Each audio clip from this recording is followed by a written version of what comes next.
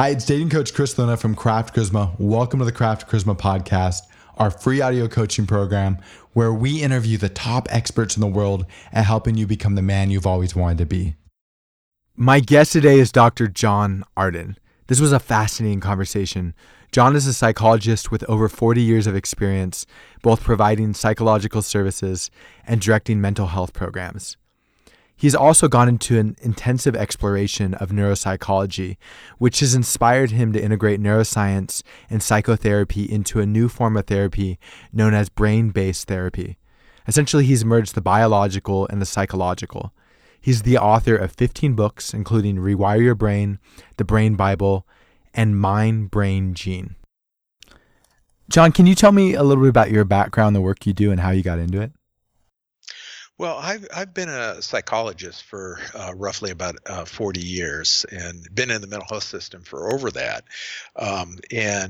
So I've been part of the delivery of mental health services in a number of different formats, community mental health, and then by 1990 I started working at Kaiser Permanente in Northern California, and roughly about 2 years ago I retired from that. But the last portion of that time was to put together one of the largest mental health training programs in the country in these 24 medical centers in Northern California.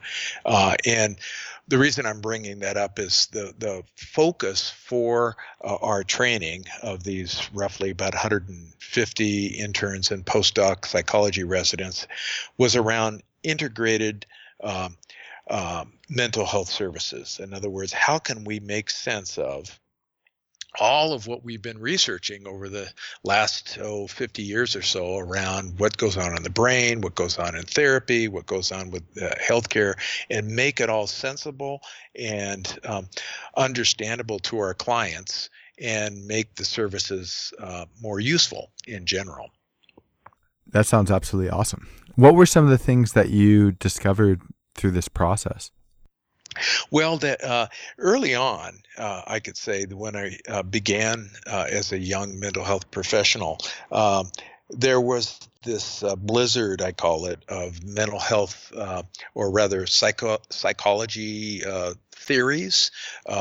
There were all these different types of therapies. And, it's almost like every week there was a new type of therapy with a guru out there for that type of therapy. And over the course of roughly about 40 years, I've seen so many different styles of therapy come and go, like they're fads. And so what we're now focusing on is how to integrate all those perspectives and look for the common denominators among them. In other words, many of these ways of helping people are similar, but the language is different. So what we're looking at right now is what are the common denominators among them, and how are they relevant to the science related to the immune system, neuroscience, epigenetics, how all those factors and all those dimensions are interrelated. So mental health in the 21st century is really about integration of all of what we've learned before. That makes a lot of sense. For somebody who's listening to this and doesn't have a medical background, like you said that people would have a bunch of different approaches and they were similar, but they'd have different language around them. Can you describe an example or two of that? Sure. Let me just throw out some terms that I'm sure that people are somewhat familiar with that aren't in the psychology world. There were different schools of psychology, some of them related to the work that Freud and others and Carl Jung and others developed. Then they were looking at deep insights and unconscious dynamics and all that. That was one big school. Then there was another big school, and they were the behaviorists, and they were looking not about the mind, but rather what a person's behavior is like. So they changed the modification paradigms, and I'm sure people have heard behavioral modification as a term. Then there was another group that, no, they were looking at cognition. Cognition basically is thinking patterns, and how you change your thinking patterns might change your emotions. And then, by the 1980s, a whole bunch of other groups began to develop around what we understand as emotion. How does emotion develop? And then by the 90s, in the so-called decade of the brain, we started to make sense of early experience attachment from a brain-based perspective. How do your early attachment experiences change your brain in such a way that your response patterns to interpersonal communication might change, including your receptivity to interpersonal, deep, intimate relationships. How a person's early experience might make it more difficult for them to engage in these rather challenging intimate kind of relationships. And then by the next decade, now I'm talking about after the turn of the century, then we're talking about the immune system and how epigenetics occur. In other words, how you can turn on and off genes based on your lifestyle, how that affects your brain, how your thinking and emotional patterns change your brain and change your gene expression rather. So now we're talking about all of it together in this integration. I want to come back to this, but you had talked about intimacy could be a person can struggle to have intimacy later in life because they have issues early on. What would be some examples of that? Well, let's take, first of all the psychological research related to attachment. Attachment is basically, how you bond with or don't bond with your principal caregivers, let's say your parents, during the first couple years of your life. So there are a lot of psychological theories, beginning with the psychodynamic people roughly about 100 years ago, all the way to the actual research instead of theory beginning in the 1960s all the way into the 80s. We call that attachment research. And people like John Bowlby and Mary Ainsworth did a lot of research on different types of attachment patterns. And so let's just touch on a few. So there, as identified, there are patterns described as secure attachment or insecure attachment. And insecure attachment comes in many forms. There's avoidant type of attachment or ambivalent attachment or disorganized attachment. So people that have insecure attachment, in other words, their bonding with their parents was interrupted a number of times by maybe, the demands that your parents might have been experiencing, the challenges or the stresses that they might have been experiencing resulted in maybe their lack of availability and lack of constant nurturing. So you then would develop a insecure attachment that would then result in maybe some difficulty connecting with other people later on. And sure enough, by the 1990s, a lot of these attachment researchers started to take a look at adult attachment styles. In fact, a couple of them were researchers that worked with Mary Ainsworth, who I mentioned before, like Mary Main at University of California, Berkeley, started to develop a way of measuring attachment styles for adults that turned out to be very similar to the attachment styles that a child develops. So let's just take one. I mentioned avoidant attachment for children. Is very similar to the dismissing style for an adult. And let me describe what that might be.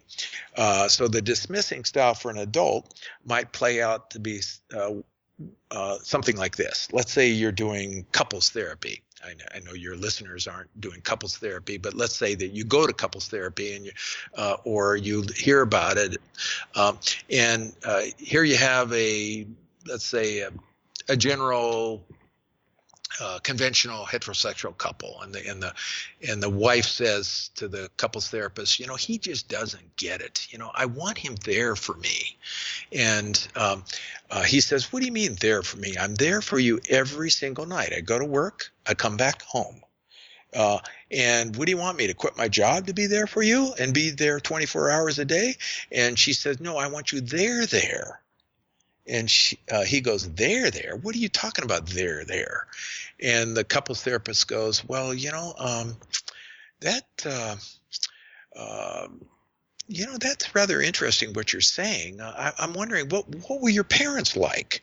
And he says, I don't know. They were fine, I guess. And she goes, well, tell me a little bit about your childhood. And he goes, I really don't remember much of my childhood. And she, of course, gets maybe her education from the movies instead of graduate school.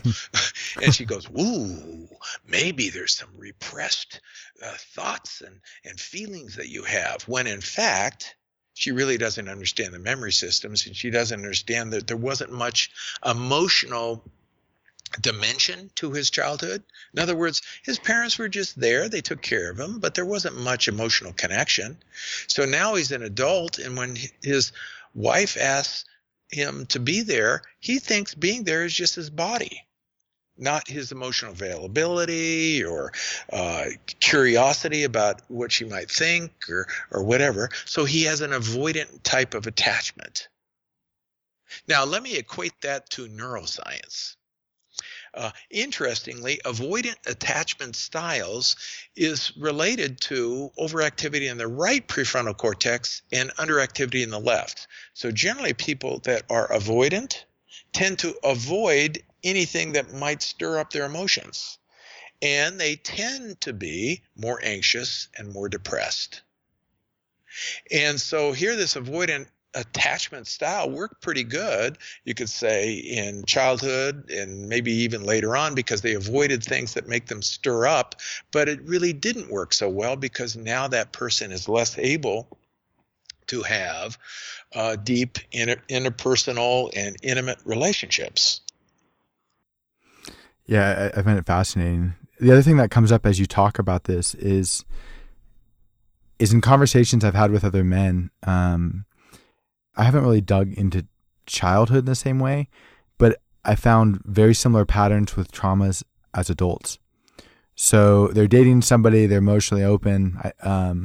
Something happens, they close down. They find that women are more receptive when they're more closed down, and they stay closed down until they meet somebody they really like and find out that they're disconnected because the relationship doesn't work out, and they have to go through a process of rediscovery.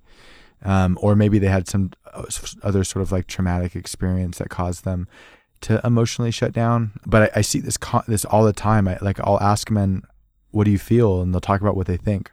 I was at dinner with a guy recently, a former client of mine. He's become a friend. And he was saying, he's like, I don't feel emotions. And I just see this over and over and over. Is this something that you've come across in your work? Oh, sure. There are many layers of cultural learning, you could say. And you were describing men in general, and it's, of course, in the United States, we have a fairly heterogeneous population, but nevertheless, men in general have been, or boys have been trained to be less attentive to their own emotions. However, we could say that your generation, certainly mine, we're the pioneers and the baby boomers, and in the 60s and 70s and all that. We were much more in touch with our emotions, some of us. And now your generation, our kids, are more in touch with our emotions, depending on where you are. So basically what you were describing, with your client that became a friend and other people that you've talked about, was their difficulty with getting in touch with the nuances of emotion. And what I was describing earlier was the neuroscience around that, avoidance and withdrawal is strongly associated with a dominance of right hemisphere activation. And what we find is that people that are right dominant, despite all the pop psychology about the right hemisphere being all the cool one and all that kind of silliness. And it is important and a very useful and talented part of our brain. However, if you're totally right dominant, you're going to be more avoidant. And whenever any uncomfortable emotion were to emerge for you, you might avoid that. And as a response to that internal emotional avoidance, you're going to be less attentive to the emotional expression of other people. And sort of, as you say, shut down, overprotect yourself, and become a little bit more rigid in your way of communicating, and maybe even become rather sexist, and react in very stereotypical ways. I want to make sure I'm understanding this correctly. So one of the things I was told in school growing up, and I don't know if this is true or not, but your dominant hand or foot is usually the opposite side of your brain that's more dominant. Is that true, or is that a myth?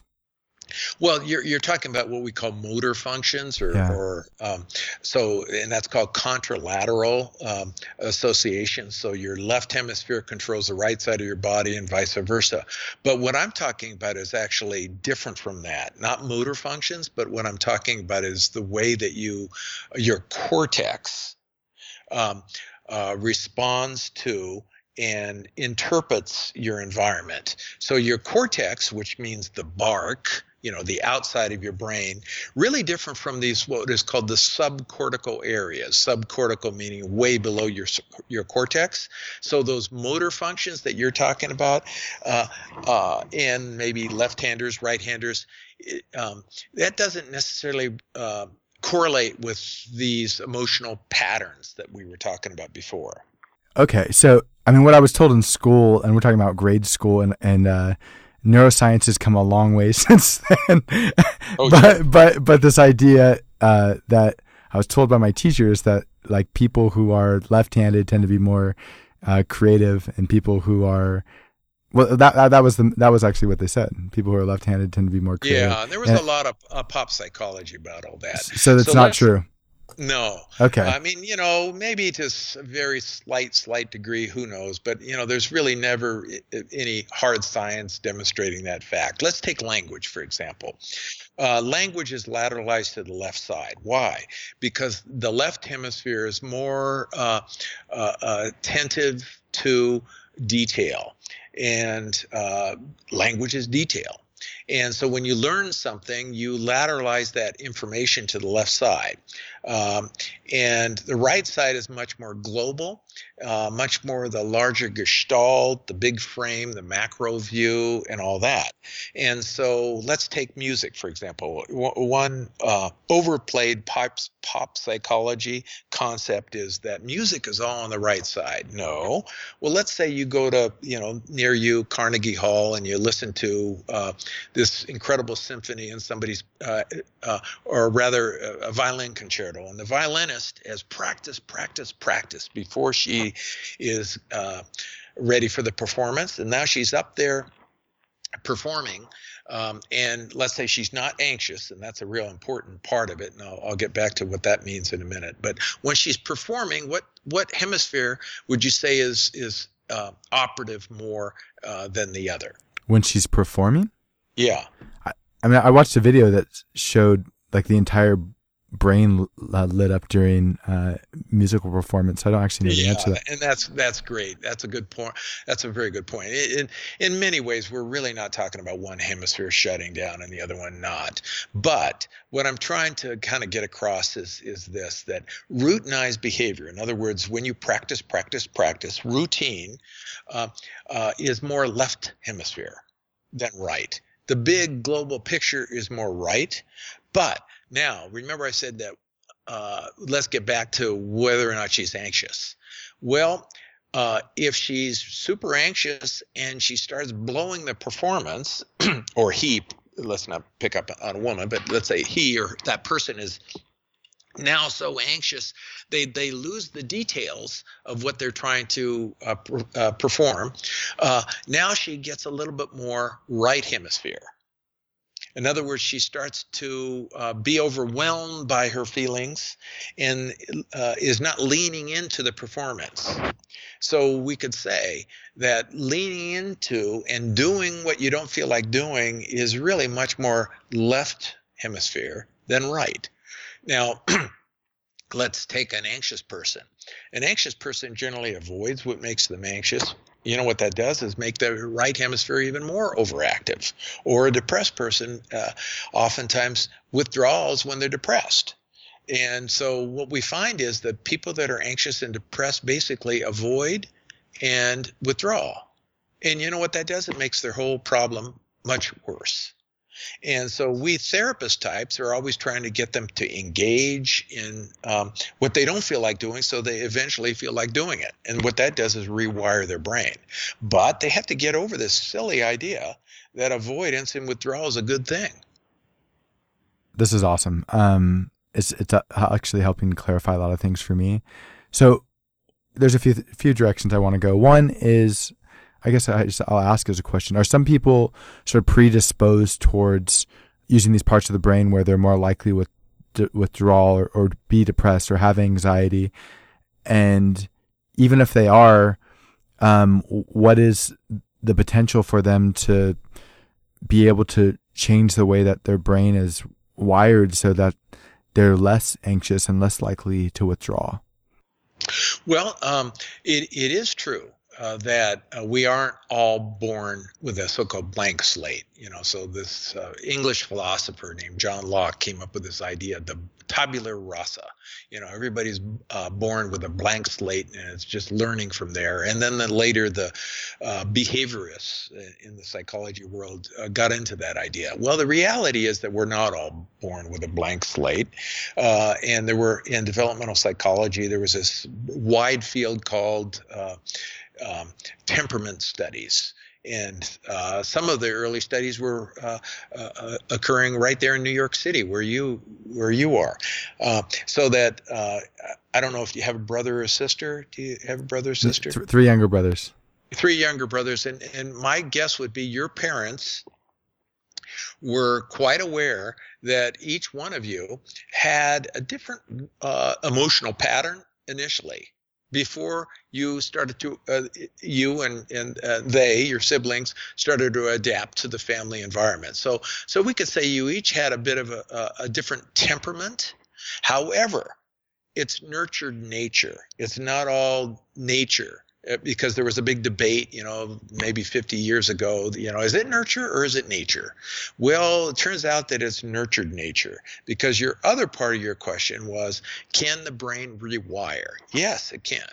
And so what we find is that people that might be a little bit more anxious and have a tendency to maybe overreact in an anxious sort of way, can learn to not be like that. And let me give you my example of my two sons.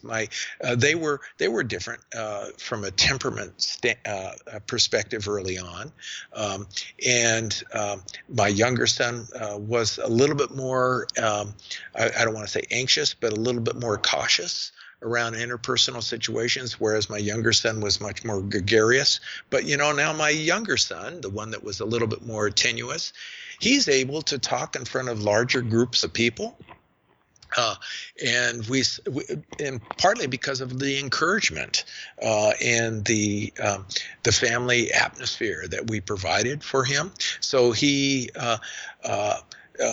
use that sensitivity to be attentive to the feelings of other people in a fairly sophisticated way, instead of become an anxious person.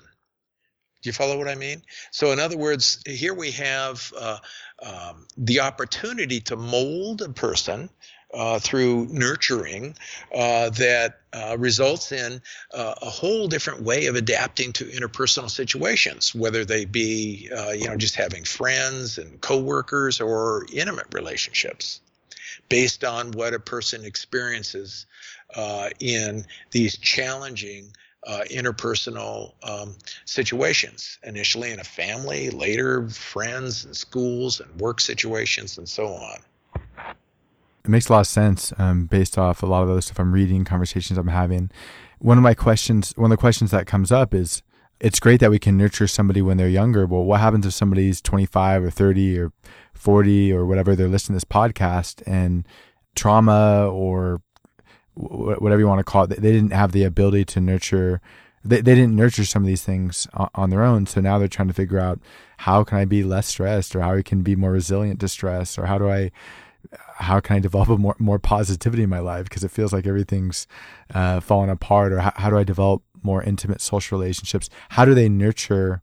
I feel like safety is a part of that, like not being under a constant form of stress response, whether it's financial or psychological or social or home life. I feel like that's probably part of it. But how does somebody who didn't have these advantages growing up? I mean, I was at a dinner yesterday with a woman who has put on all these like really amazing conferences around the world around human dignity, and she was talking about her upbringing and just all the trauma she's acquired and how it's beginning to surface, and she's realizing that she needs self-care. And like, how does a person when they're older begin to nurture these things for themselves? Well, yeah, and so let me start with the broad picture and then hone in.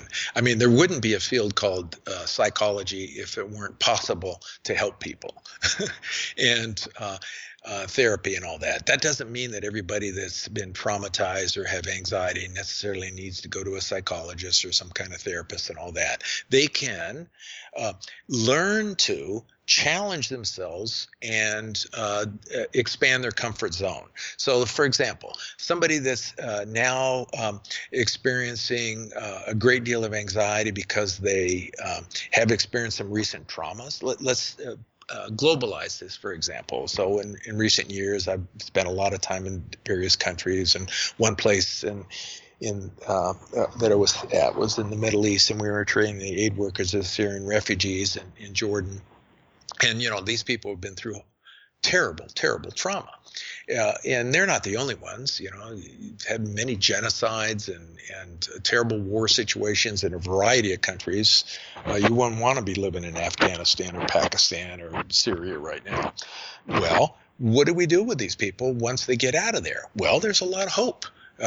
We could say certainly they have adapted to, in a really uncomfortable way, a terrible, terrible situation. So now their alarm system is really on, and now they're living in, I don't know, Ohio or Texas or, Washington State or whatever. And, providing they're not around a bunch of gun nuts blowing up a place. Generally speaking, living in this country, United States that is pretty mellow. It's a nice place to live. So their alarm system is on inappropriately. And what they've got to do now is relearn how to live in a non-dangerous place, relatively speaking. And what that requires is for them to expand their comfort zone. So let me describe what I mean by that. Let's say now they come from Damascus and now they're living in Spokane or, Boise or whatever. And they might initially find it really anxiety provoking to go to crowded areas like shopping malls or whatever.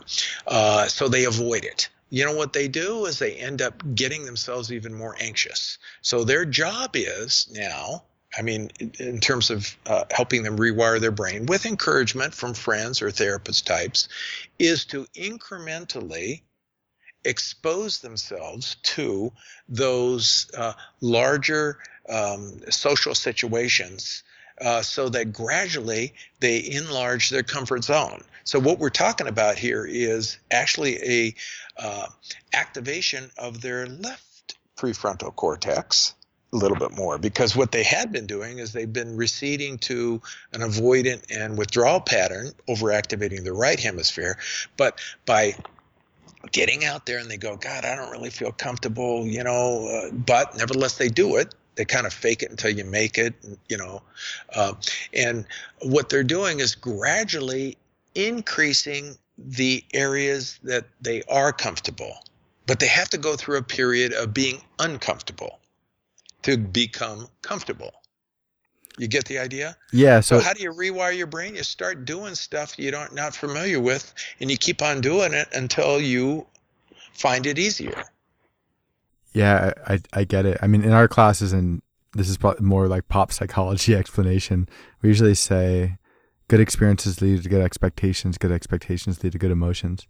And Very good. That's a wonderful way to put it in a pithy way, because as you experience more positive experiences, you anticipate more positive experiences, but it's based on your prior experience. But you can't get to the next experience without pushing yourself beyond where you were comfortable. yeah, we also say the same thing about bad experiences. Bad experiences lead to bad expectations. Bad expectations lead to bad emotions, and then manifest in a series. They manifest into anxieties in a series of behaviors: procrastination, withdrawal, resentment, anger, frustration.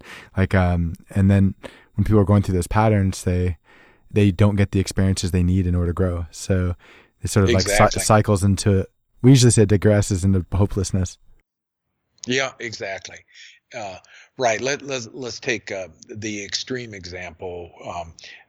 In one frame is learned helplessness, and let's say you're in a domestic violence kind of relationship, and no matter what you do,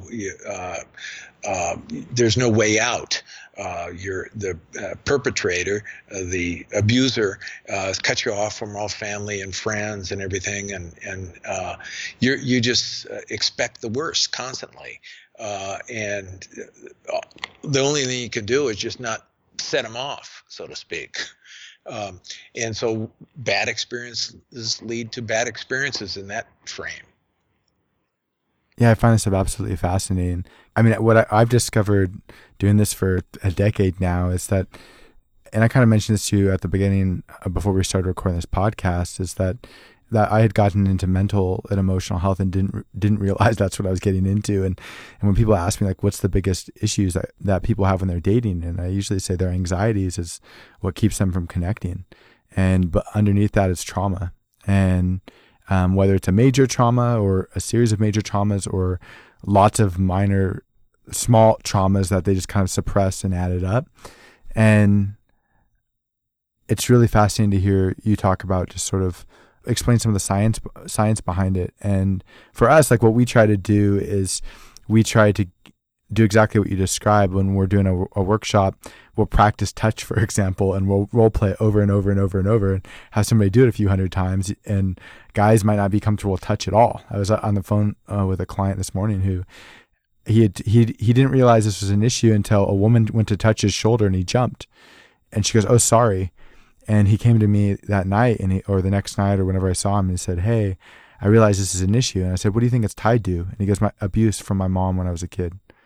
And and so we had to do role play. I got a woman who was willing to help, and we just role played touch and helped desensitize him to touch, practice holding eye contact, practice touch for longer periods of time, because he'd hit these thresholds. He'd hold someone's hands, he'd hold this woman's hands and look into her eyes, and at 10 seconds he might start to shake or start to get nervous or want to break eye contact. And we try to incrementally increase that threshold.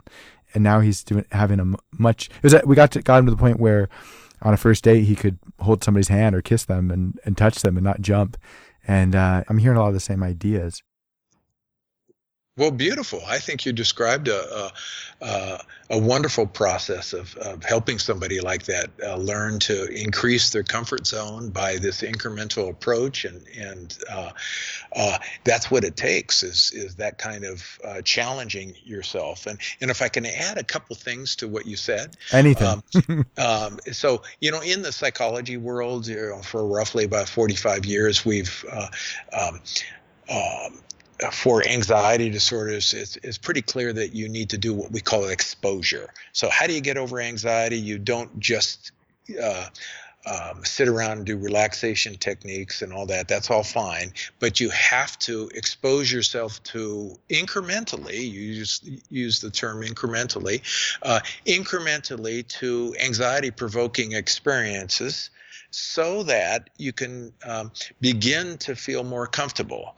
And if that exposure, holding hands, touching, so on, can take place for longer than 20 minutes. There seems to be a little bit of a time factor here. So like if your exposures are only for, holding somebody's hand for maybe 5 seconds or whatever, sometimes that actually provokes more anxiety and it isn't really helpful. You got to hang in there longer. And there's been some literature, meaning research related to how long. So if you hang in there for longer than, let's say, 20 seconds, holding hands for 20 seconds or looking at somebody's into their eyes for longer than 20 seconds, that can be a little challenging. Then you almost get to what we almost like the runners talk about the second wind. Yeah, that was a metaphor I thought about as you were saying it, but keep going. Right. And so even if you think in terms of the second wind, runners, run for a little bit and they get tired. I don't think I could do this anymore. And all of a sudden, boom, they're all of a sudden through this wall. That sometimes they call it a wall. And that's when your pituitary gland actually releases another neurohormone called beta endorphin.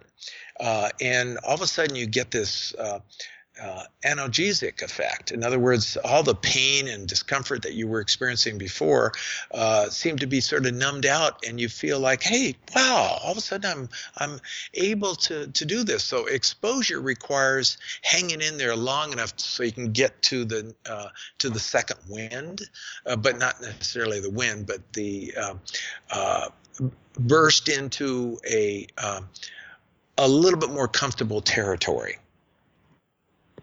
But you got to keep doing it. You can't just do it once a week, because there it's, oh my God, I'll do it. This is too much. I can only do it once a week. No, to rewire your brain, you got to do it on a regular basis. The more you do it, the more likely to do it again. That's what requires that type of behavior is what's required for neuroplasticity. How frequently does a person need to engage in sort of an experience or an event or whatever you might call it, and how frequently in order to begin to rewire their brain? Well, there's no real hard line. Let's just agree in general. The more you do it, the more likely to do it again. So the more you practice something, the more likely to do it more easily. And we see that with just about anything, whether it's, you're a baseball player and you're swinging a bat or speaking in French or whatever, the more you practice, the more likely to do it again with ease. We were talking earlier when you were talking about being over at Columbia as a student. We would always say, to study for an exam, what you got to do is study early and often, not cram the night before. Why? Because you're building in an infrastructure for a much more complex memory system. And that's what happens on multiple layers, not just the acquisition of information about, whether it's a history exam or whatever, but also interpersonal communication. Let's face it, when you're communicating to another person, there's just a myriad of different nuances to communicating with another person. And so the more you do it, the more nuances that you're attentive to. How is that developed in the brain? Well, think in terms of our brains as being composed of, maybe 100 billion neurons. And every neuron has roughly about 10,000 connections with other neurons. And those connections multiply as we acquire new skills. So the more connections in particular areas of the brain that help support a particular behavior, the more you do something, the more those connections develop. And so what we're talking about is a more elaborate connectivity in the brain supporting whatever kind of behavior you're trying to develop. Now, here's the problem.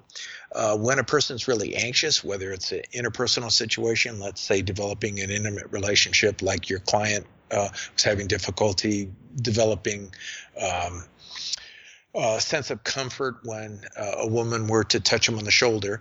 The more he works with people to help him increase his comfort level, the more connectivity in his brain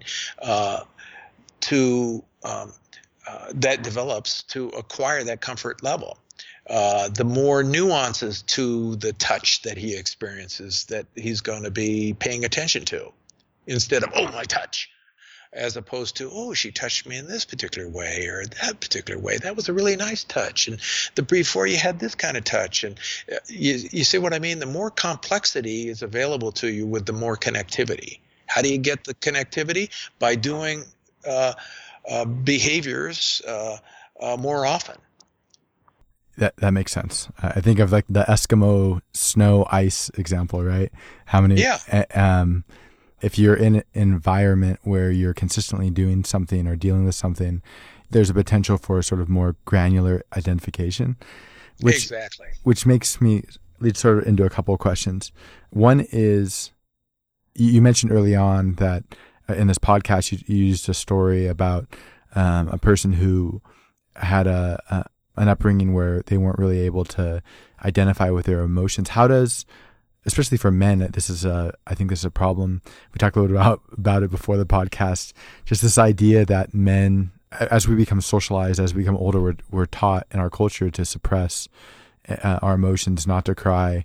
And so that becomes really difficult later on when we want to connect with a woman or another human being who might have a lot more development around this area, and then they feel insufficient because we can't communicate with them with our emotions. I read recently that I heard recently that most, I don't know about most, but it was saying that a lot of people can only identify 3 emotions in their body.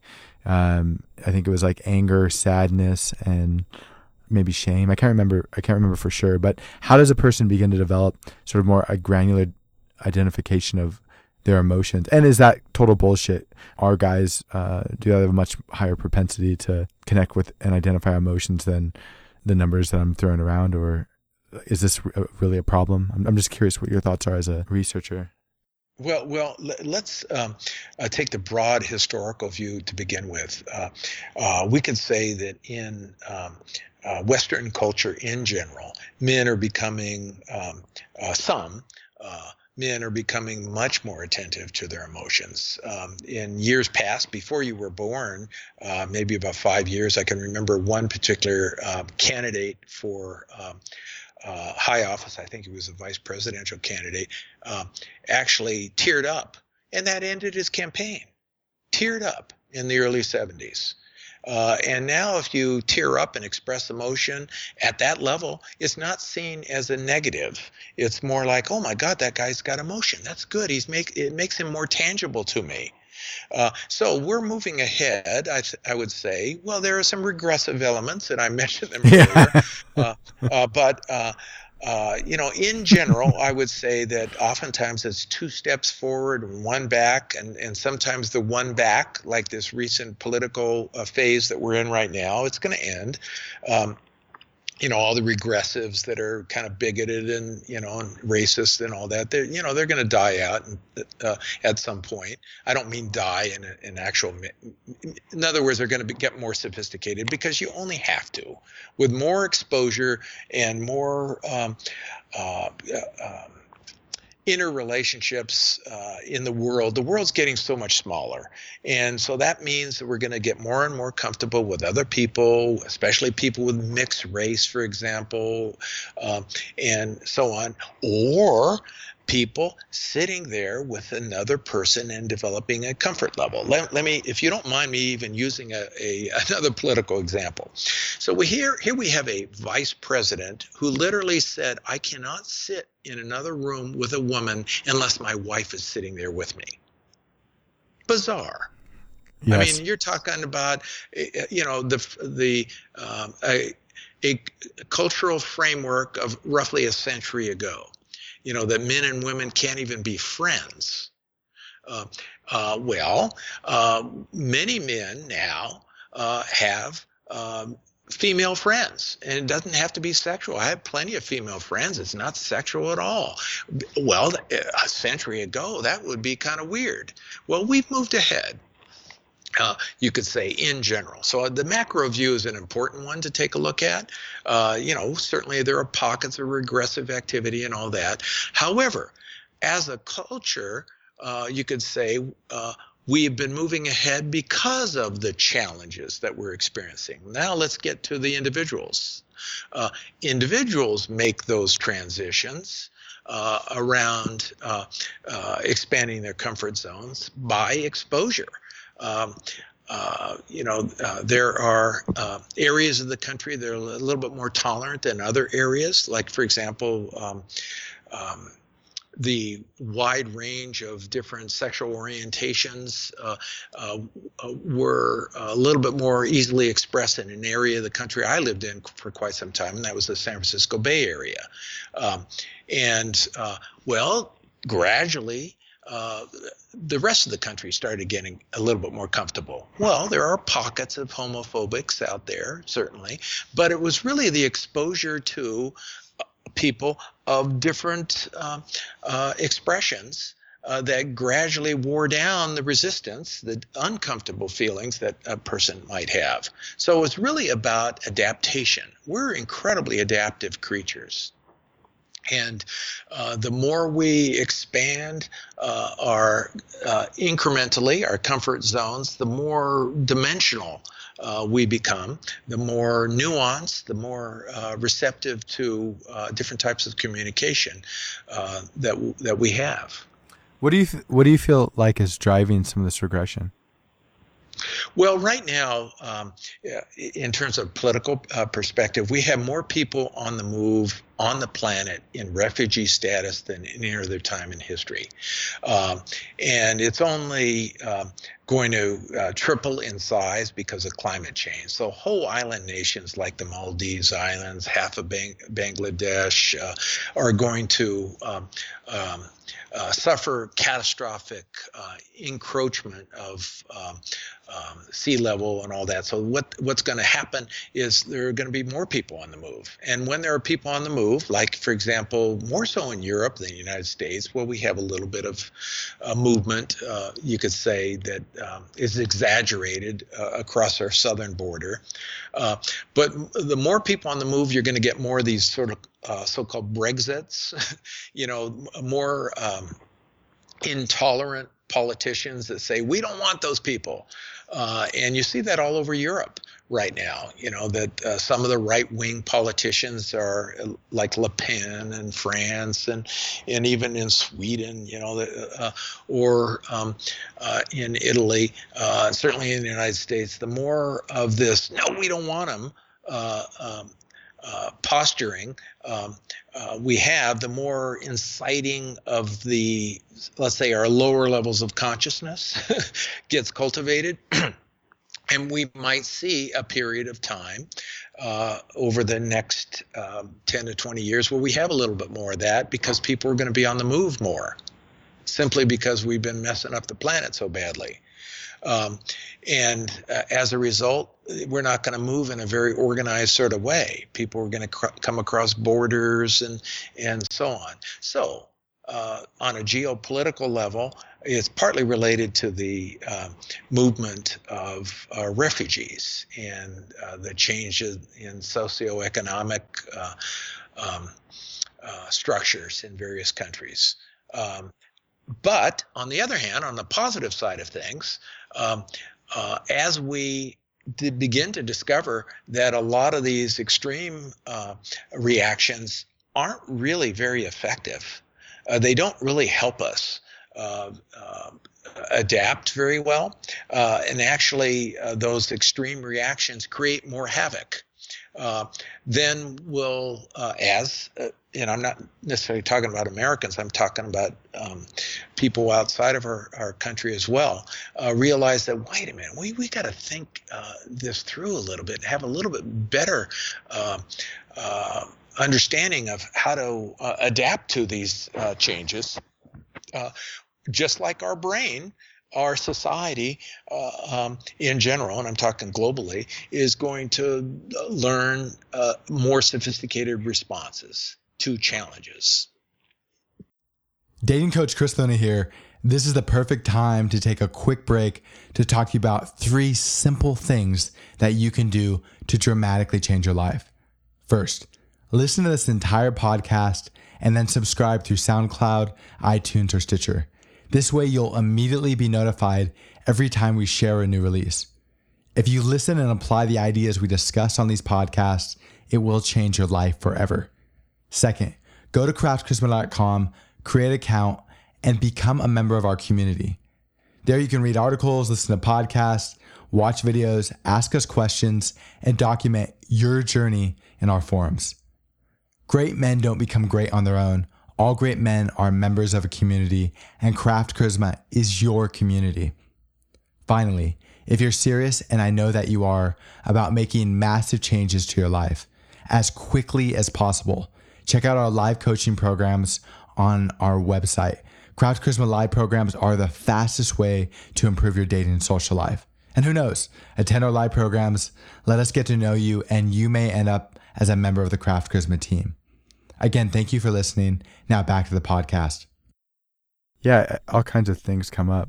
I think that you're right. But when I think about this, I feel like there's even more things. It's the technological changes that are happening that are just sort of changing people's jobs or the value of their contribution to society and the economic impact, the trade changes and shift in, like if somebody has a factory in some part of a more rural part of the U.S. and that was their only job and now it shifts to another country, or like the idea that media or social media has made it more difficult for people to isolate themselves and their viewpoints and perspectives, and that challenging of sort of their worldview. Like all these things I feel like induce stress or they create fear.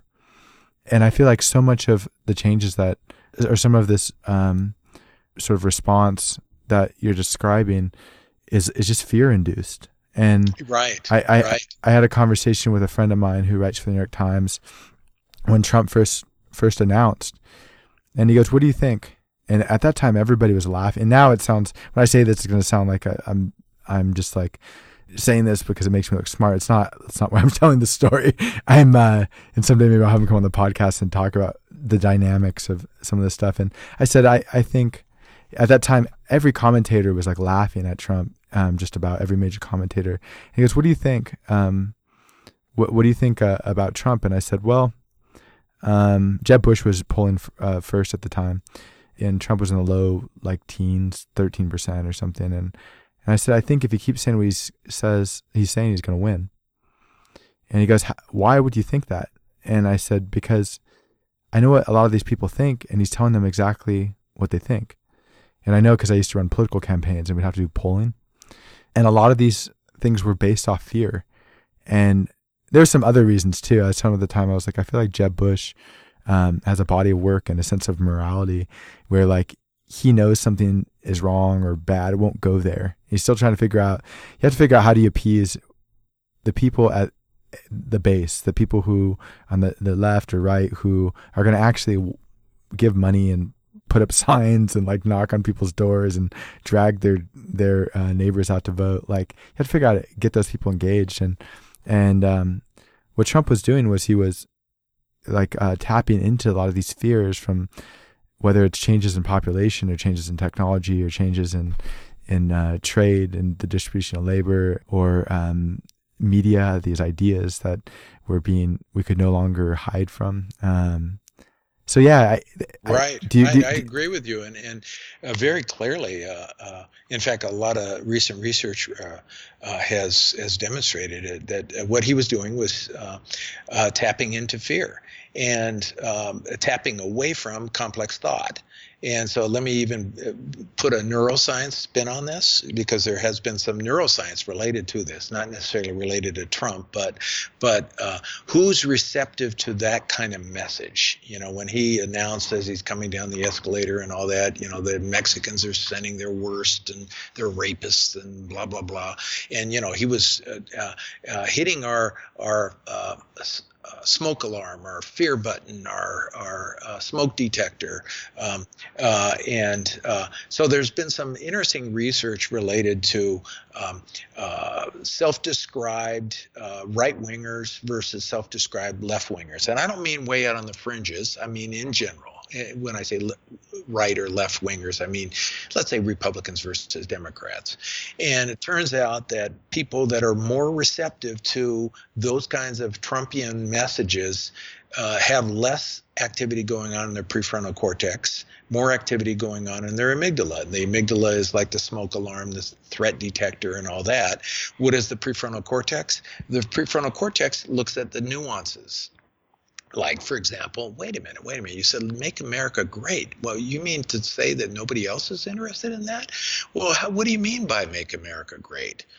In other words, looking for more complexity, more explanation, whereas the amygdala-driven people are saying, yeah, that's right, we want to make America. That means when I was in control, yeah. It's a knee-jerk reaction, a yes or no, instead of more complex thought. And so right now, I was mentioning this global kind of effect that's occurring right now, whether it's Le Pen in France or whoever, that amygdala-driven activity is more like a knee-jerk response, less complexity of thought. And let's face it, that's what happened in a much more frightening way in the 1930s with the rise of fascism, because a lot of those Mussolinis and Hitlers and Francos, and they were tapping into this fear-based way. And in fact, a great example of that is that they needed an external enemy all the time. And so what do you see with a lot of these reactionaries is the enemy is somebody other than us.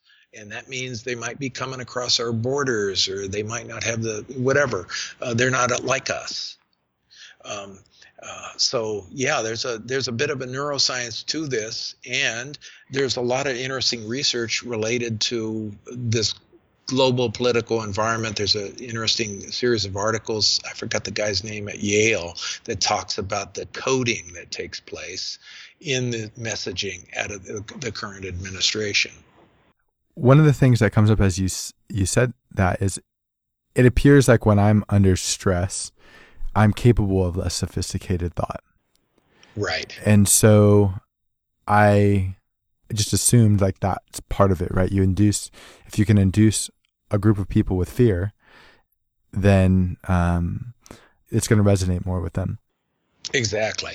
And so when you're stressed, remember we were talking about right, left hemisphere and all that, you get all avoidant and withdrawal and all that. And the only thing that you react to is angry burst. Get them out of here. Build a wall, some quick, crude reaction instead of a much more sophisticated way of responding to the challenges in front of you. And this is really interesting to me, right? Because I have a lot of great friends who are conservatives, and I become much more liberal over the years. And at one time I used to run campaigns for Republicans in my early 20s, but I ended up voting for Obama, and I've become you live in New York City, as you said, and you get exposed to a wide range of different types of people and different cultures and different ways of thinking about the world, whether you want to or not, and it's going to change you as a human being. And exactly. which is essentially what happened. I was never a wild, crazy conservative, but I was more of a moderate leaning right. And as I've living in New York City, I've changed. And so one of the things that I've learned is like that when we're stressed or that we have fear, we become more conservative. And when we feel safe and comfortable, oftentimes we can process more complex ideas in more nuance. And And I don't think all conservatives or all liberals fall under these like two categories. I know some liberals are not very sophisticated, and I know some conservatives that are pretty sophisticated and nuanced. But as a general idea, like I find this to be true. And yeah, that's a very good point. And it relates to what we're experiencing globally, because people are stressed because of the movement of all these people, and they don't know what to deal with, how to deal with it, and they react in black and white sort of ways. And again, in terms of how the brain operates, it's a lot harder to create activity in your prefrontal cortex because it's a much more advanced part of the brain. Requires a certain degree of comfort. As you said, people, when they're comfortable, are a little bit more attentive to the complexities, the nuances, and all that. When they're really stressed out, they get really reactive, meaning they get more amygdala-based, more subcortical-based. In our classes, we say when people feel good, they expand. When they feel bad, they contract.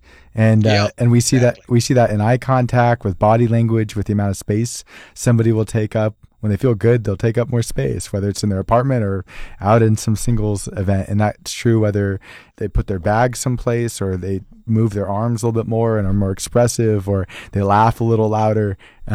We see this in this manifestation, all kinds of different ways. You could show it in someone's art or work, how likely they are to share it with other people and expose to other people. If they feel good about themselves, they're more likely to. If they don't, they're more likely to keep it to themselves. Like it can be true about food. It can be like we see this in all kinds of. I see this in all kinds of different ways, and that sort of leads me into the next question. The Brain Bible, you talk about these like 5 factors, these seeds that contribute to brain health. You talk about sleep and exercise and education and diet and sort of the social components. Can you sort of expand on this for people who are listening who want to figure out how they can improve their brain health and, as a consequence of that, their overall health?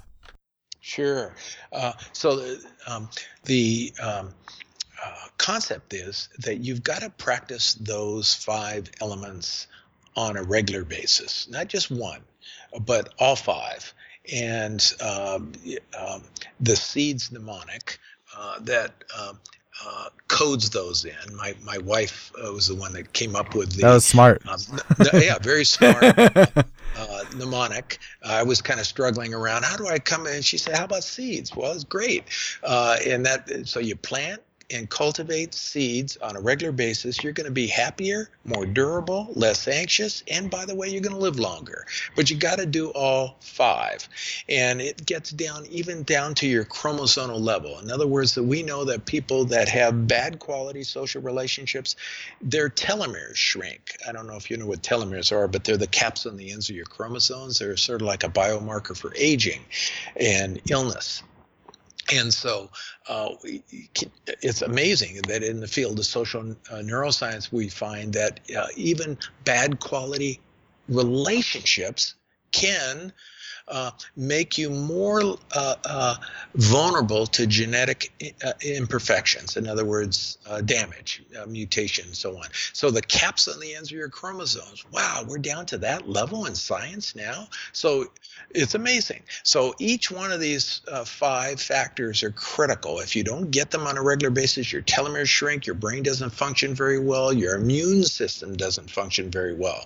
And so let's just briefly go over them. I just mentioned the social interaction. So having good quality, supportive social experience on a regular basis, critically important.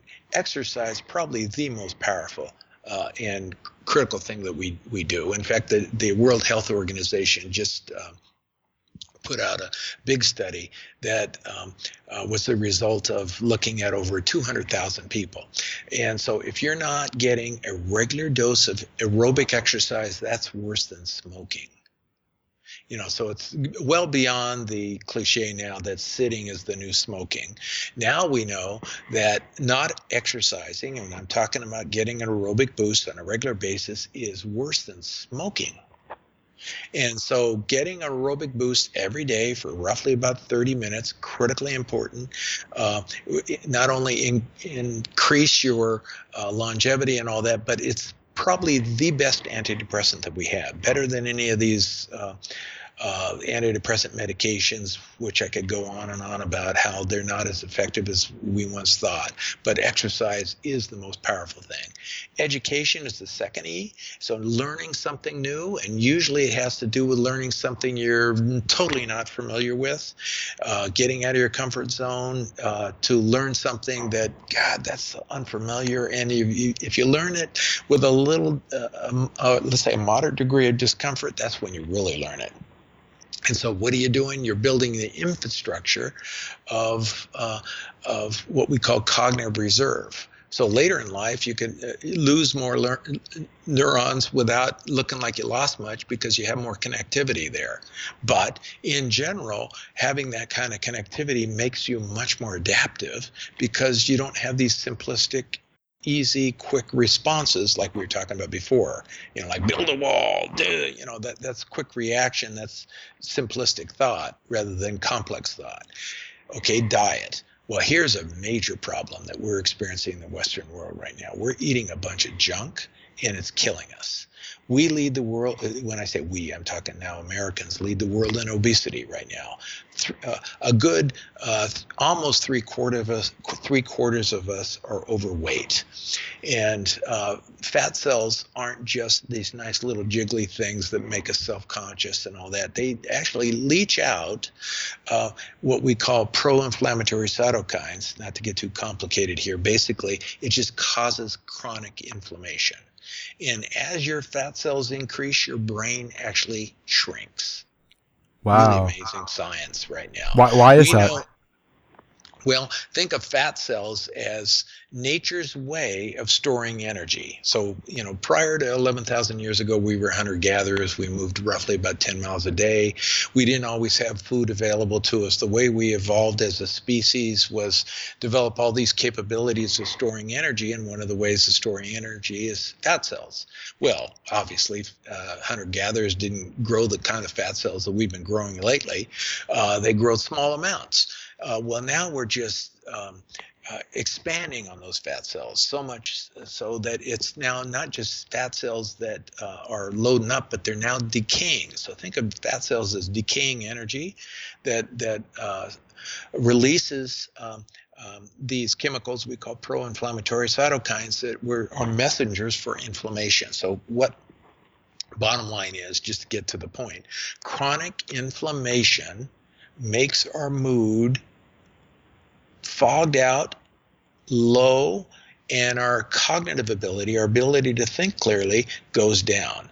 And the more fat cells you have, the more likely to get demented later in life. And so on the way there, you get depressed. You can't think clearly. You make these snap judgments, like we were talking about before. You're not thinking clearly. So we've got a pandemic, not an epidemic. We have a pandemic right now. And so as a result, we're creating also all these lifestyle-related diseases like diabetes type 2, which has got a very strong relationship with cognitive dysfunction and depression. So the more depressed you are, the more likely to tumble into diabetes type 2. The more diabetes type 2 you develop, the more likely to get depressed and earlier dementia. And neurologists are now calling Alzheimer's diabetes type 3. So if you want to get on the fast track, get diabetes, grow extra fat cells, don't move much, and get diabetes type 2, you're going to have cognitive dysfunction later in life. But on the way there, you're not going to think clearly, and you're not going to be able to carry a positive mood. Now, the last letter is sleep. And we've also got a problem. We've got a sleep deficit, partly because people are staying up a whole lot later and they're looking at computer screens, looking at light, tricking your brain that it's daytime outside, and also adding in various substances that screw up the healthy sleep architecture. And some of them are prescribed by medical professionals that screw up the sleep architecture. And what I mean by that is there are stages of sleep that really need to be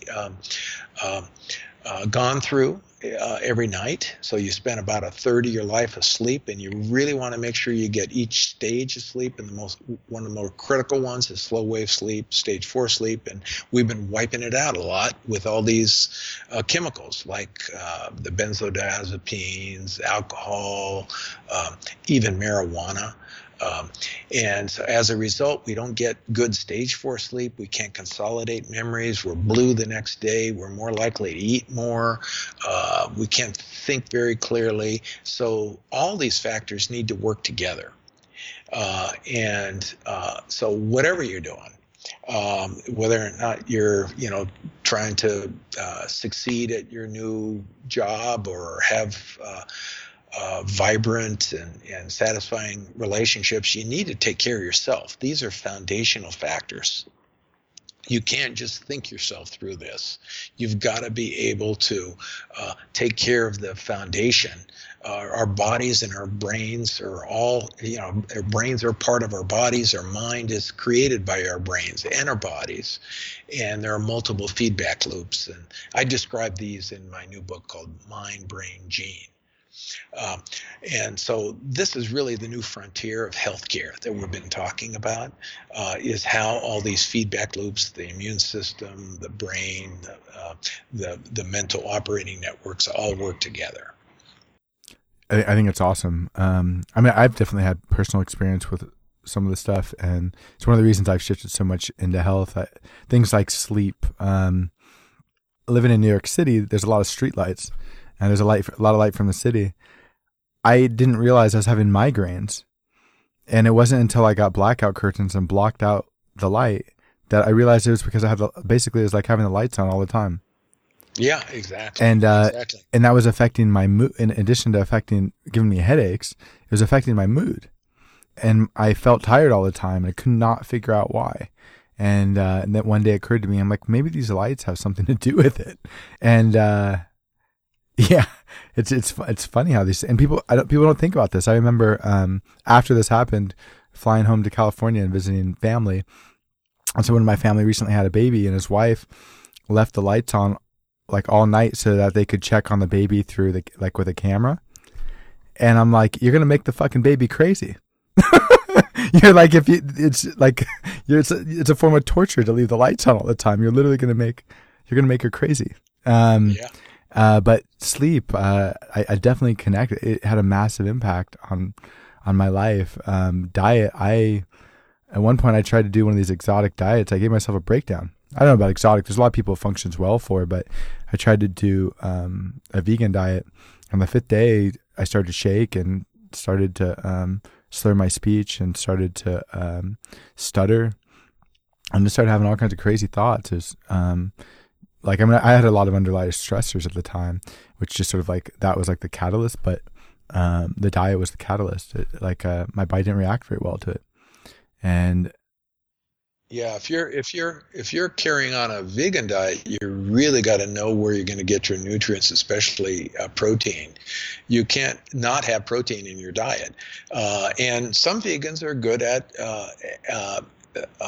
making sure the protein's in their diet, but if you're just doing a sort of a general, I'm not going to have any kind of animal product whatsoever. Well, you better make sure that you get enough complex amino acids that can together create proteins, because we do need protein.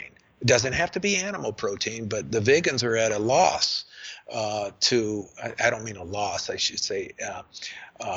It's a greater challenge to make sure that you get adequate protein. And if you don't, you run into symptoms like you described.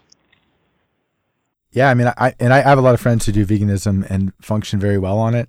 Either I did it wrong or my body's not predisposed to it, but either way, I'm telling that story now because just it really reaffirmed the importance of diet and brain function for me. Also the social component, as you described. I know especially as men, we can have a tendency to isolate ourselves. As an entrepreneur, I know there's periods where I've isolated myself because I was running my business, and a lot of people were working freelance and who were involved in the business or working from home, working remotely. And I had a job where I didn't have to actually interact with people, even though it was really fun. I had a job that taught people how to connect, and it caused me to disconnect. And it just sort of in a weird way. These things that you're saying, I really, I love the fact that you've been doing this for 40 years and you've thought a lot about the research, but I also connect with them just like from an experiential level, because I find that when my brain is functioning the best, I'm doing a lot of these things. So I had a chance to look at some of your work, but I haven't had a chance to read your new book, and I'm super excited to pick up Mind Brain Gene and flip through it and read through it. I know there's one other question that I wanted to ask, and that was earlier you talked about sort of building these neural pathways or building these networks of neural connections. And I hope I'm phrasing that right, but sometimes we have traumas, right? And when we have traumas, you mentioned earlier in the podcast that the example of somebody who had a childhood that didn't really have a lot of emotion involved, so they can't remember things. And I remember that realized that as a kid, that like I tended to remember things that there was a lot of emotion around. Traumas can be very emotional. So how does a person begin to depreciate some of these neural connections if they have a lot of them, right? Because I know so many conversations I've had with people where they've had traumas and then things trigger them. What does a person do that when there's lots of different experiences that sort of trigger a memory that affects their mental or emotional health? How do they depreciate these connections? Yeah. So let me, to answer that question, let me take just a few minutes to describe how memory isn't just one thing. We have multiple memory systems, and meaning long-term memory, that is. And some of these types of long-term memory are what we call implicit memory or non-declarative memory. In other words, they're like emotional memory or movement memory. And so they're non-conscious. And whereas we also have this larger big category of conscious-based memories, like you and I might remember this conversation later, and oh yeah, I remember that, I should have said this, and we missed that point, or whatever. These are declarative memories, or we call it explicit memory. Well, with trauma, oftentimes what happens later on is these two memory systems get dysregulated from one another. In other words, they don't work together very well, and so you could be walking along on the street and all of a sudden hear pop, pop, pop from some motorcycle backfiring. You might feel gunfire before you think gunfire. The feeling gunfire is the implicit memory system, the non-conscious. The explicit memory system is the where, the what, how you describe it and all that. So that person that hears the motorcycle backfiring might have just come back from, combat in Afghanistan or whatever. He felt gunfire before he could think gunfire. So he hit the ground, and then he came back up and he started saying, what was that? The what was that is the cortex catching up. Well, part of this has to do with the development of the brain, right? The evolution of the brain. Oh yeah, right. It's subcortical areas, the amygdala. It's the fast track to the amygdala. In fact, right there in New York City, there's a really great researcher that you might want to interview. He's a researcher at NYU. His name is Joseph Ledoux, and he's done a huge amount of research on the amygdala.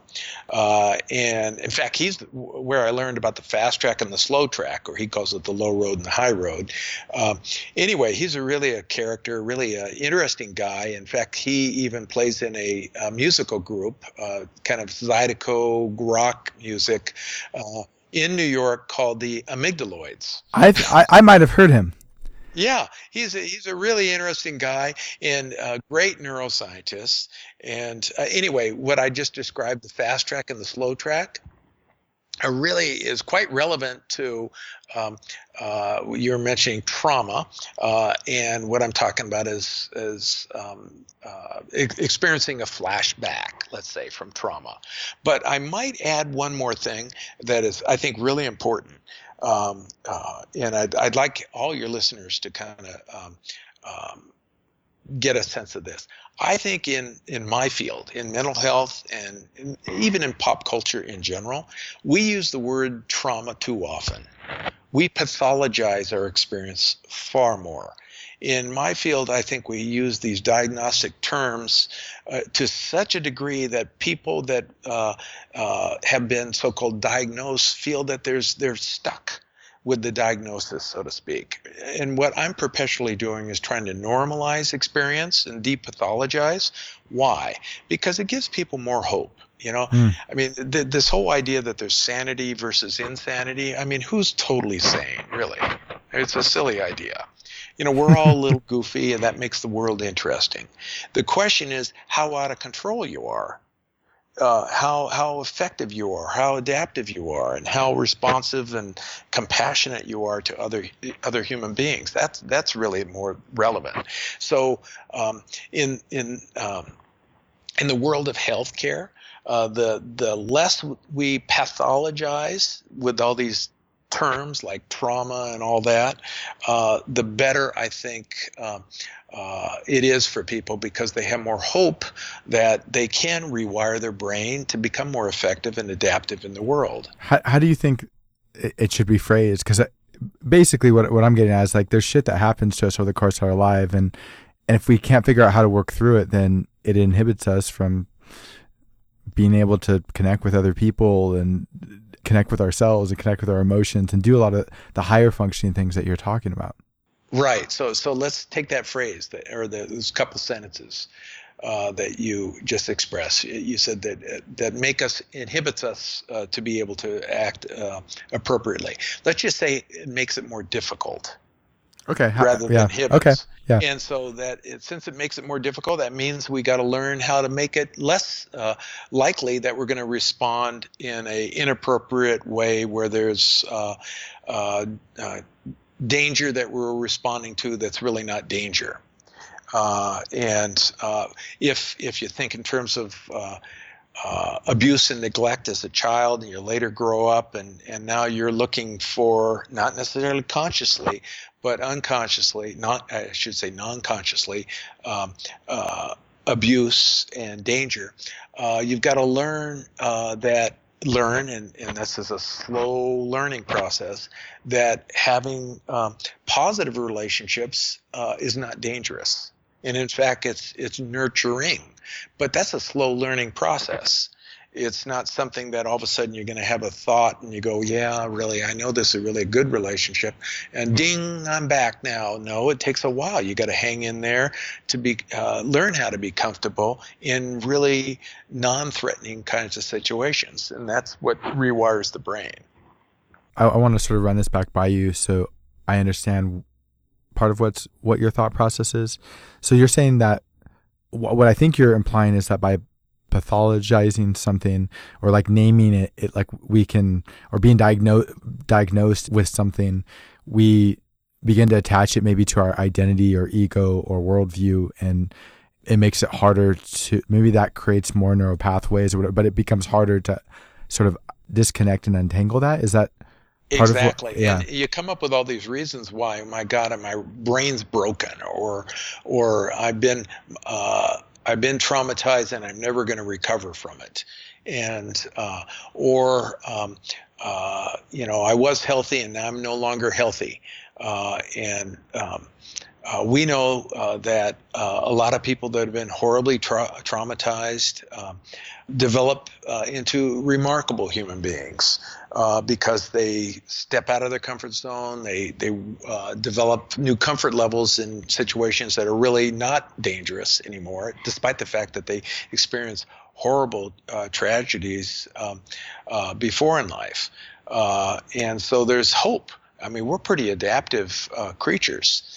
And so there's another aspect that I'd like to just briefly mention, and that is this, you could say, a misnomer around having bad genes. And it turns out that all that silliness around having bad genes, like having a depression gene or an anxious gene and all that, it was a bunch of nonsense. We don't have that many genes to have that many disorders. And in fact, because of the Human Genome Project, we discovered that we didn't have as many genes as we thought we have. We thought we'd have about 100,000 genes. And so what's a gene? well, nobody can totally agree on it, but generally speaking, it's a section of your DNA that codes for protein.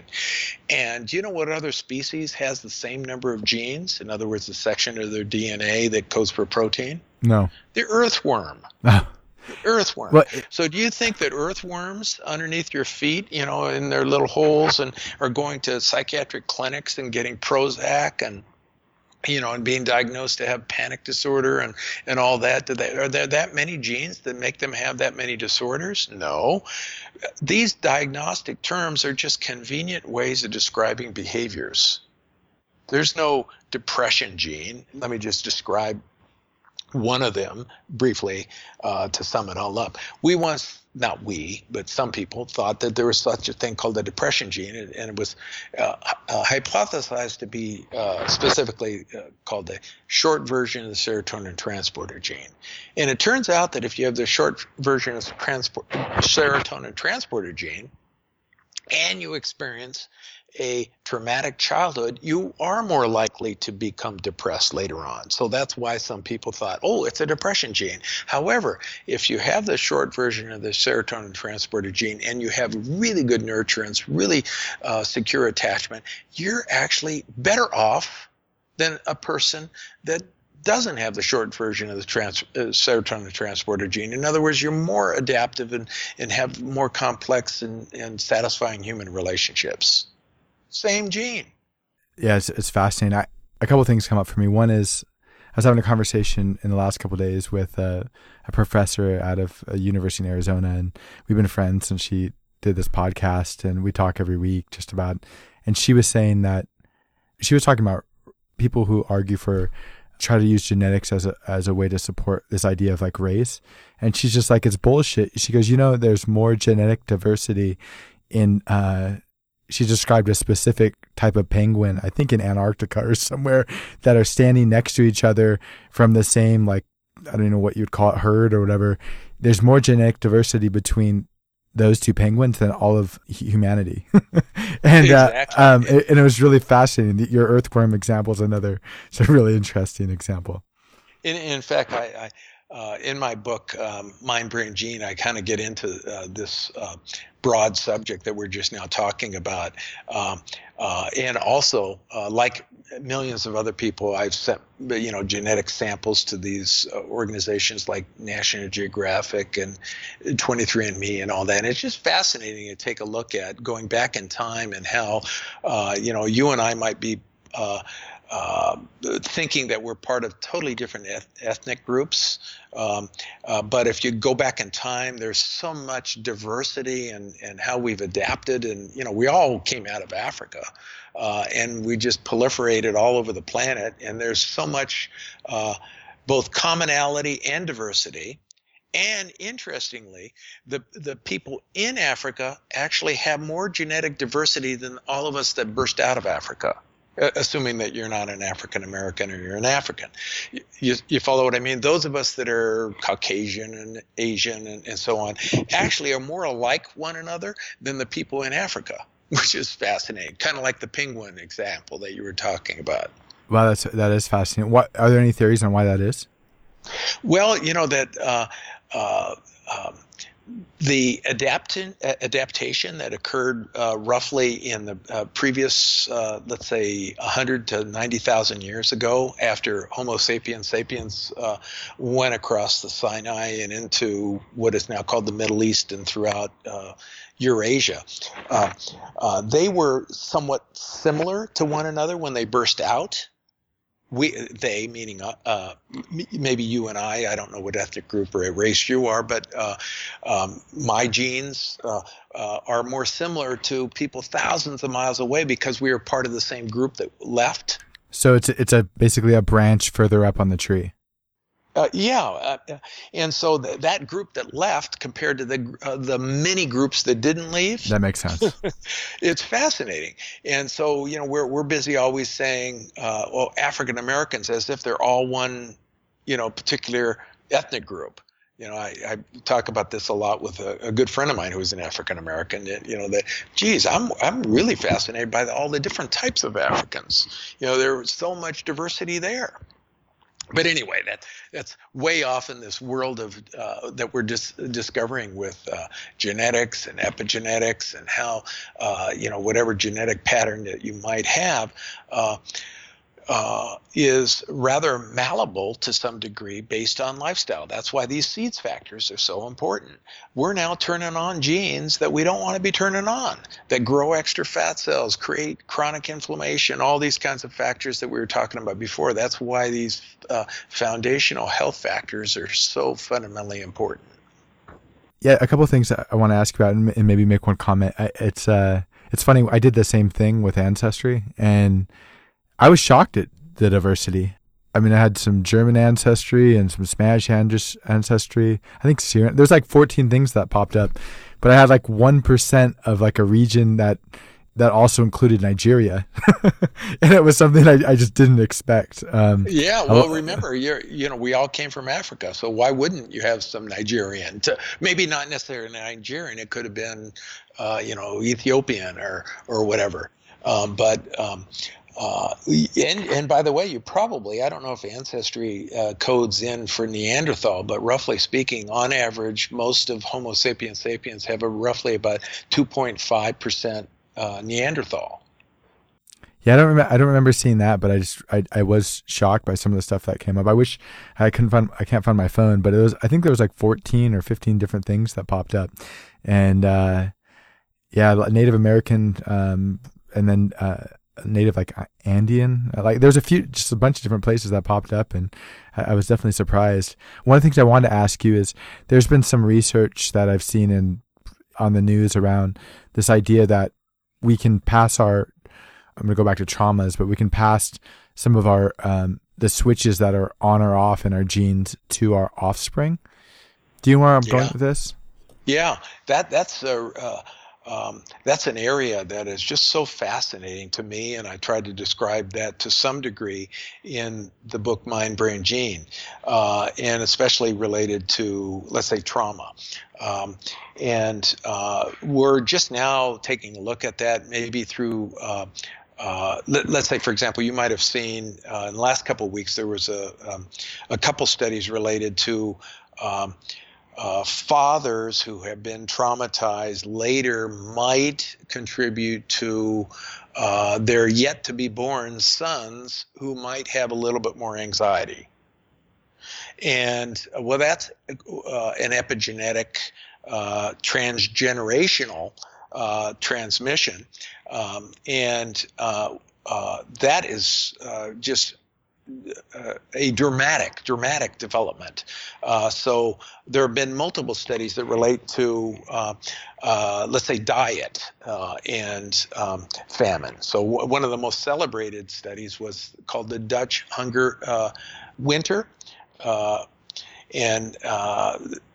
Real briefly, and then we probably want to sum things up, but real briefly, during World War II, toward the end of World War II, the Nazis blockaded Holland and created a huge famine. So foodstuffs couldn't go in. So those babies who were in utero during the first trimester later, now 70 years later, are suffering from greater degrees of obesity and diabetes type 2.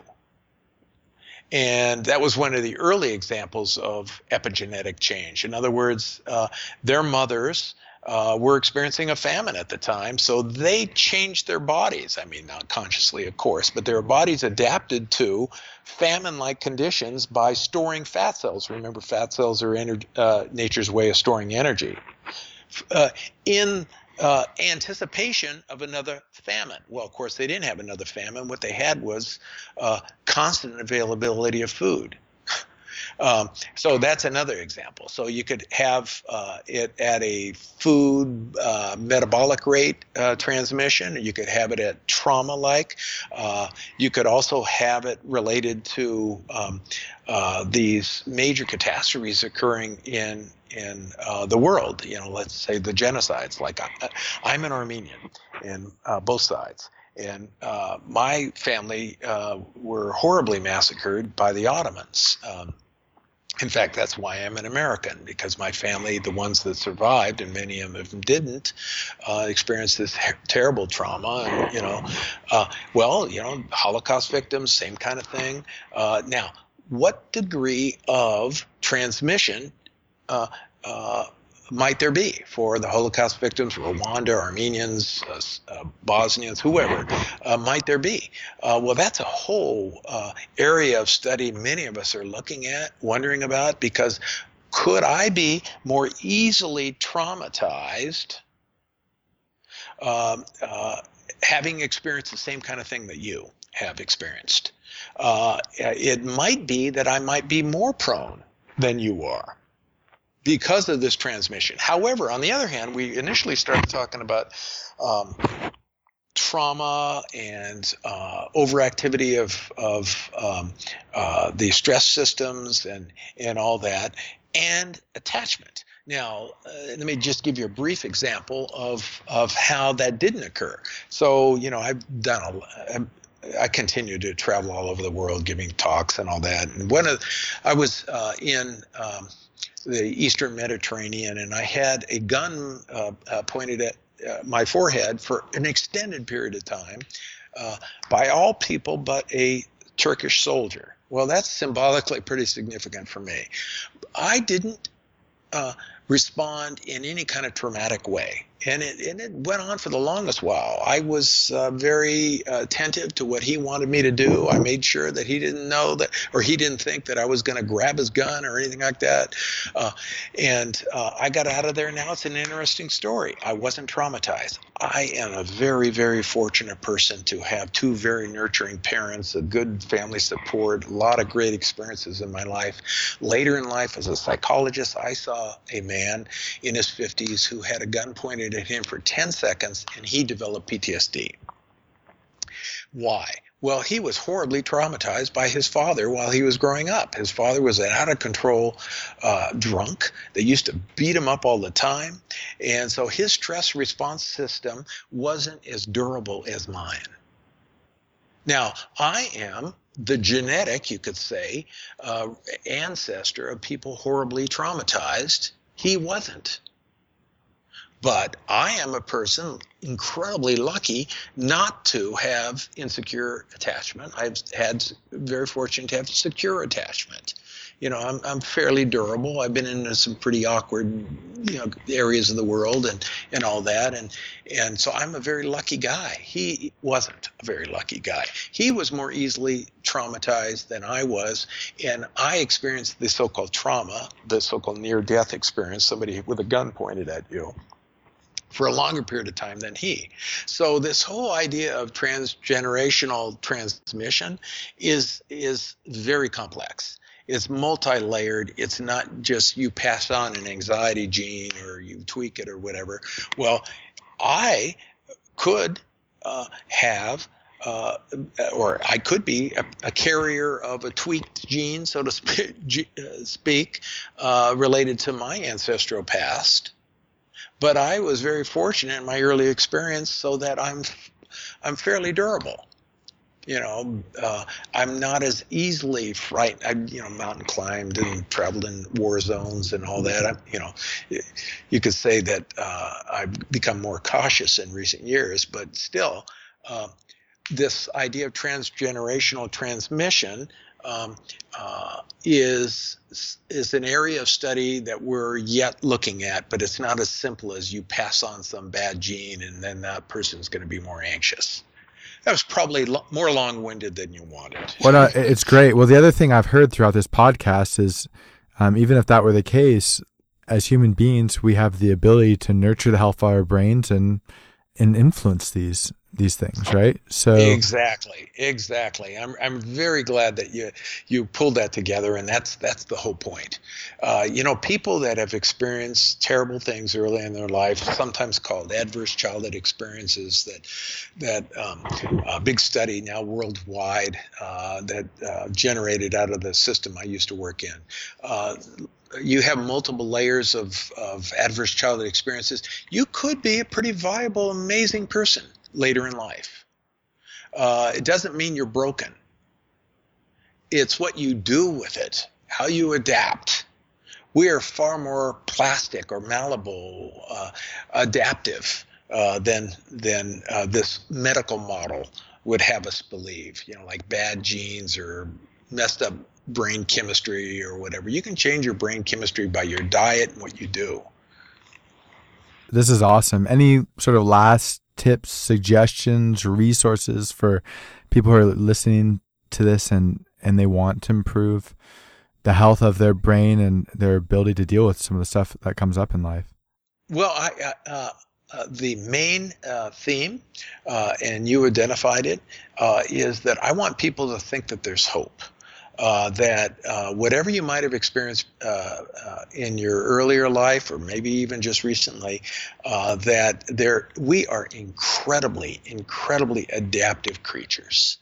And we, unfortunately, also in recent years have adopted many not so healthy behaviors, like eating a lot of simple carbohydrates and not moving much, or over pathologizing and all that. We could go either direction. We can get healthy, or we can get more unhealthy, and it really requires some initiative, some getting out of your comfort zone.